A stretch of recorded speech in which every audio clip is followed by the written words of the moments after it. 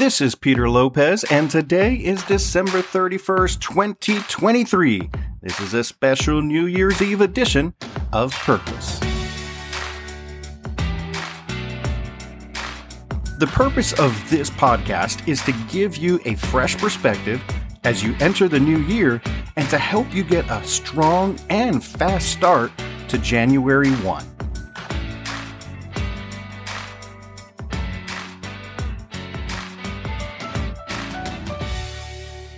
In today's podcast episode, we're going to be looking to the book of Hebrews, chapter number 12 and verse number 1. We're going to dig into each word of this verse to make sure we squeeze all of the power God has placed into it to impact your life and mine. So let's look at the very first word, therefore. Now, the strength of therefore is that it connects what we're going to read next to everything that has just happened that honestly we didn't take the time to read, and we just don't have the time right now. So I'll summarize it. In Hebrews chapter number 11, which is again the chapter before the one we're going to be focusing on, there is a list of men and women. It is commonly known as the Hall of Faith. It is the men and the women who had tremendous faith, who believed God's promises, who knew that God's promises would come true, and as they embraced them in a steadfast way, God blessed them. Their circumstances may have been difficult, the times that they lived in may have been very challenging, but they were strong in their faith, and they came out victorious at the end. There are all types of people listed like Abel and Enoch and Abraham and Sarah and Joseph and Moses and Rahab. But these are all of the individuals listed in chapter number 11. So when our chapter number 12 begins with the word therefore, you want to make sure that you understand what has just happened. And now we do. We know the list, and we know that it was people with great faith. So then the passage that we're reading says this: since we are encompassed with such a great cloud of witnesses. Now this is really interesting, because here what the scripture is doing is it's almost drawing for you and I a word picture. It takes our minds all the way back to maybe like the ancient Olympic Greek games, or to put it into a new fresh perspective for you and me, it takes us all the way back into a big stadium where thousands of people are gathered together to watch a competition. Maybe it's an NBA game or an NFL game or NHL or some MLB or something like that. But lots of people gathered for the purpose of being spectators to a specific sports event. Now, what our passage says is we are encompassed with such a great cloud of witnesses. It's interesting because in this picture, you and I are not the fans in the stands. You and I are actually the competitors that are down on the court, down on the field. Now, who is this great cloud of witnesses? Well, the word therefore connects it to all of the people of chapter number 11, the people we've mentioned. The people whose faith was incredibly great, like Abel and Enoch and Abraham and Sarah and Joseph and Moses and Rahab. What it's telling us is it's giving us the idea that you and me in this life are at center stage. We are on the court, we are on the field, not playing a game, but living our lives. And we are surrounded by a great cloud of witnesses, and the witnesses that we are surrounded by is essentially all of the believers who have already gone from this life into the next. They are in heaven, they are there before us, but still they have the ability to be able to surround us, to cheer us, to motivate us, to inspire us, to strengthen us, just like the fans of a great sports event would do. This is exciting news, guys. This really gives us the impression that we are not alone in this life, that God is with us. That's a fact that, honestly, we all know. But it also tells us that all of those who have gone to heaven before us surround us to give us encouragement and to give us strength and to give us hope, to cheer us on, so to speak. So I want you to realize that as verse number 1 opens up, It opens up with something super encouraging. It means you're never alone. It means that there's always somebody in your corner. It means you never have to feel lonely. And it means that even when you're standing out from the crowd and are the one that is different, that you're still not alone. You have a great people in your corner who are cheering you on. All right, so what does the rest of the verse say? It starts off in a super encouraging way. It says, therefore, since we are encompassed with such a great cloud of witnesses, now watch this, let us lay aside every weight.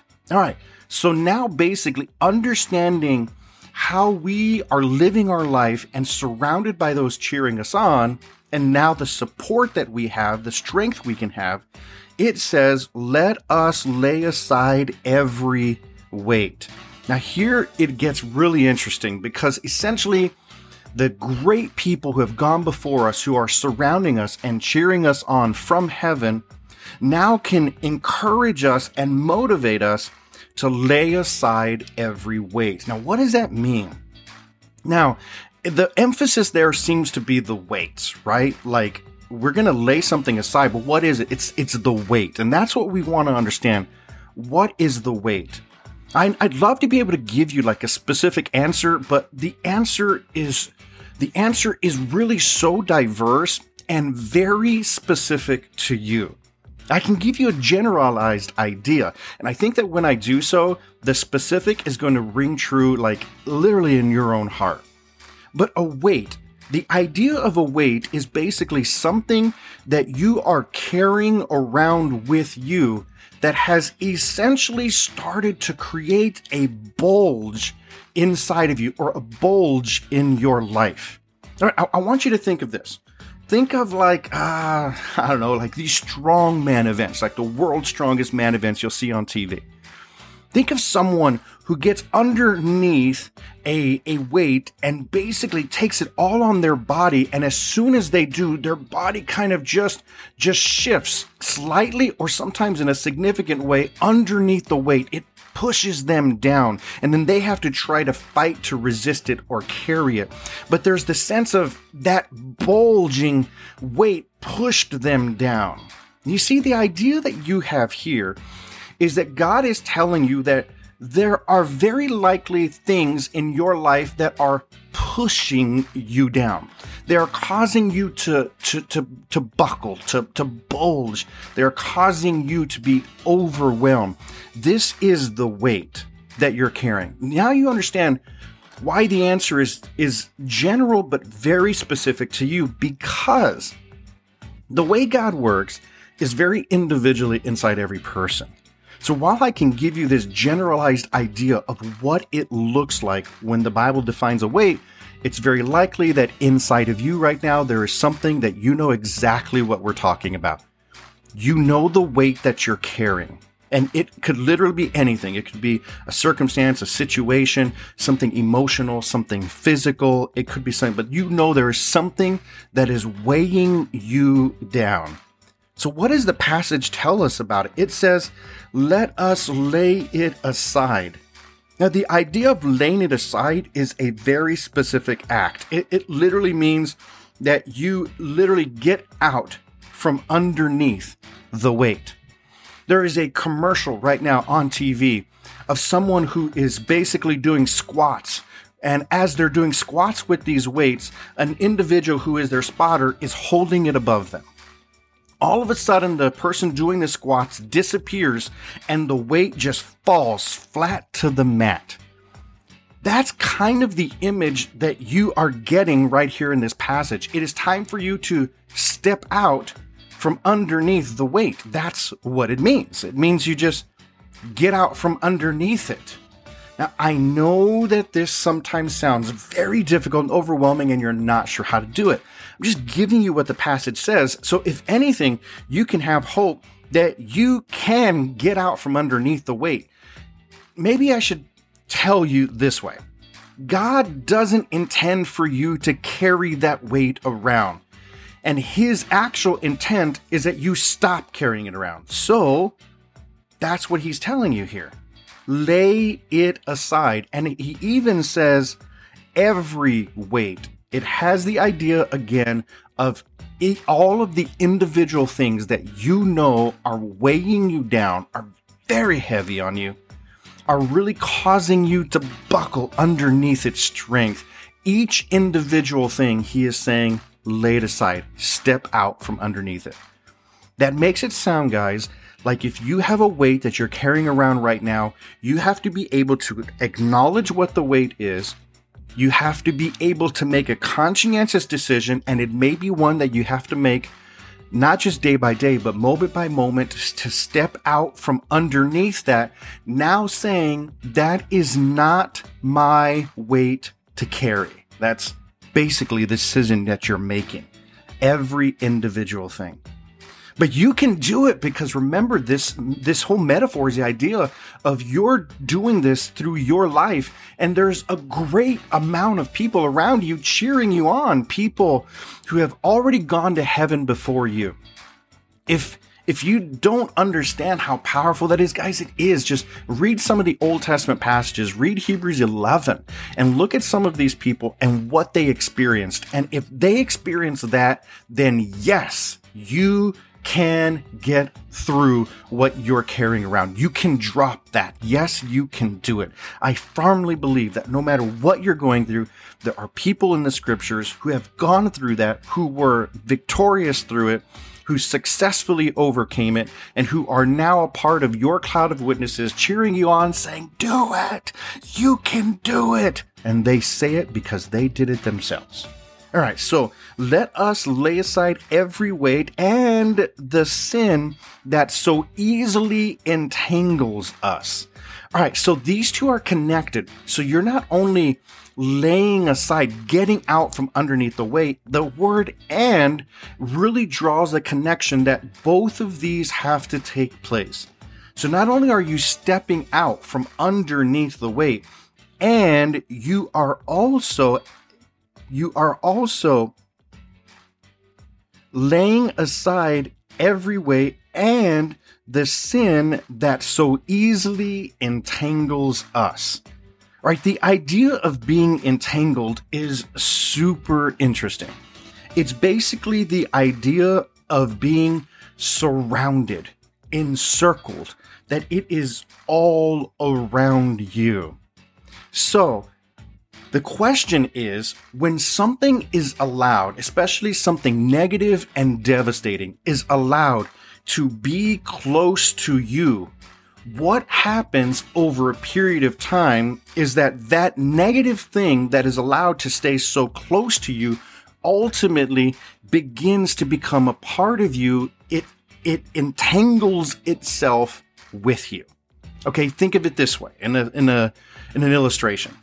We now understand the super negative impacts of secondhand smoke.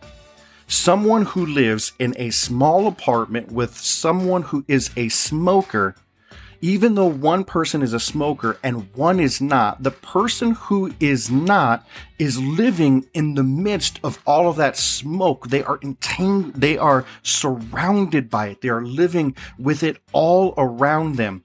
And over a period of time, that secondhand smoke will work its way into their lungs. It will start to entangle itself with the fiber of their physical nature and ultimately can lead to their own sicknesses, diseases, and deaths. This is what we're talking about here. This is the illustration. It's the idea of allowing yourself to be surrounded by what the scripture calls sins, violations against God, against God's desire, against God's way, against God's purposes, that when you allow sins to be that close to you, to surround you, and you allow them to maintain their close proximity to you, they will sicken you, defeat you, and ultimately, guys, even kill you. That's the ultimate end goal of sin. It brings forth death. So again, this is another area where it's general, but very specific to you. Are there sins? Are there temptations? Are there elements, things in your life that you know are wrong, that violate God's character, God's nature, that violate biblical truth, but yet you are still giving them a place to exist within the circle of your presence. If they are, then what this passage is telling you is it is telling you to lay it aside as well, to push them out, to eliminate them from your presence. If it's a secondhand smoker situation, we would say to an individual, either tell that person to stop smoking or move out. Find another place to live, but get away. That's what this passage is saying here. You have to make sure you get away, remove these sins from their close proximity to you, whatever they might be. And sins could be actions. Sins could be spirit type things that you're dealing with in your heart, like unforgiveness or pride or envy, jealousy, these types of things. But if you know there are these things that you are letting, you know they're there, then it is time for you to individually, one by one, set them aside. All right? So the passage tells us, let us lay aside every weight and the sin that so easily entangles us. And we have two actions now. And then it says, and let us run with endurance the race that is set before us. Now that you have gotten out from underneath the weight of whatever it is you're carrying, and now that you have eliminated the presence of the sins of your life that you have allowed to exist there, you're going to find a crazy, amazing sense of freedom. And what the passage is saying is this freedom is going to make you feel as light as a feather. You're like, I can finally live and I can finally be free. And that is why the passage now says what you can do is you could run with, and it says, it makes it very clear. It says that you can run with endurance the race that is set before us. You could start running again. You can start living. You can start thriving. That's what it says. Now, it does say with endurance. That means there's always going to be an element of challenge. That not every day is going to be perfect, and that you're not always going to be, in fact, no day is going to be perfect, guys, but not every day is going to be great, and there's going to be times where you might fall, and you're going to have to get back up. So that idea of endurance gives you a sense that it's not like everything's going to be perfect, but you can run now. You can actually live and you can accomplish all of the incredible things that God has planned for you. So as you enter into 2024, I think this is a great way to do it. I think it is time for you to get out from under the weight of the things that you're carrying. Yes, you can do it. The cloud of witnesses that surround you did it, and you can too. So stop saying you can't. And it's time for you to eliminate the comfortable sins that are all around you or even inside of you. It's time to look them, acknowledge them, and say, this will no longer be a sin that I am going to let exist in me. I am going to overcome this. I'm going to attack this. I'm going to seek God's forgiveness. I'm getting victory from this sin. It's time to start that too. And then when you get that sense of freedom, which you will have, now you can follow and live with a patient endurance what God has set before you. Being ready for the challenges. It's not going to be smooth. Being ready for the challenges, but still now following the plan God has for you. The next verse is so cool. I'm not going to go into it, but it says, let us look to Jesus, the author and finisher of our faith, who for the joy that was set before him endured the cross, despising the shame, and now is sitting at the right hand of the throne of God. Jesus did everything that you are now being instructed to do. And so you could look to Jesus and say, yes, I can do it. He did it, and he's with me. Guys, you take these actions, and I'm telling you, it's gonna be a completely different year for you.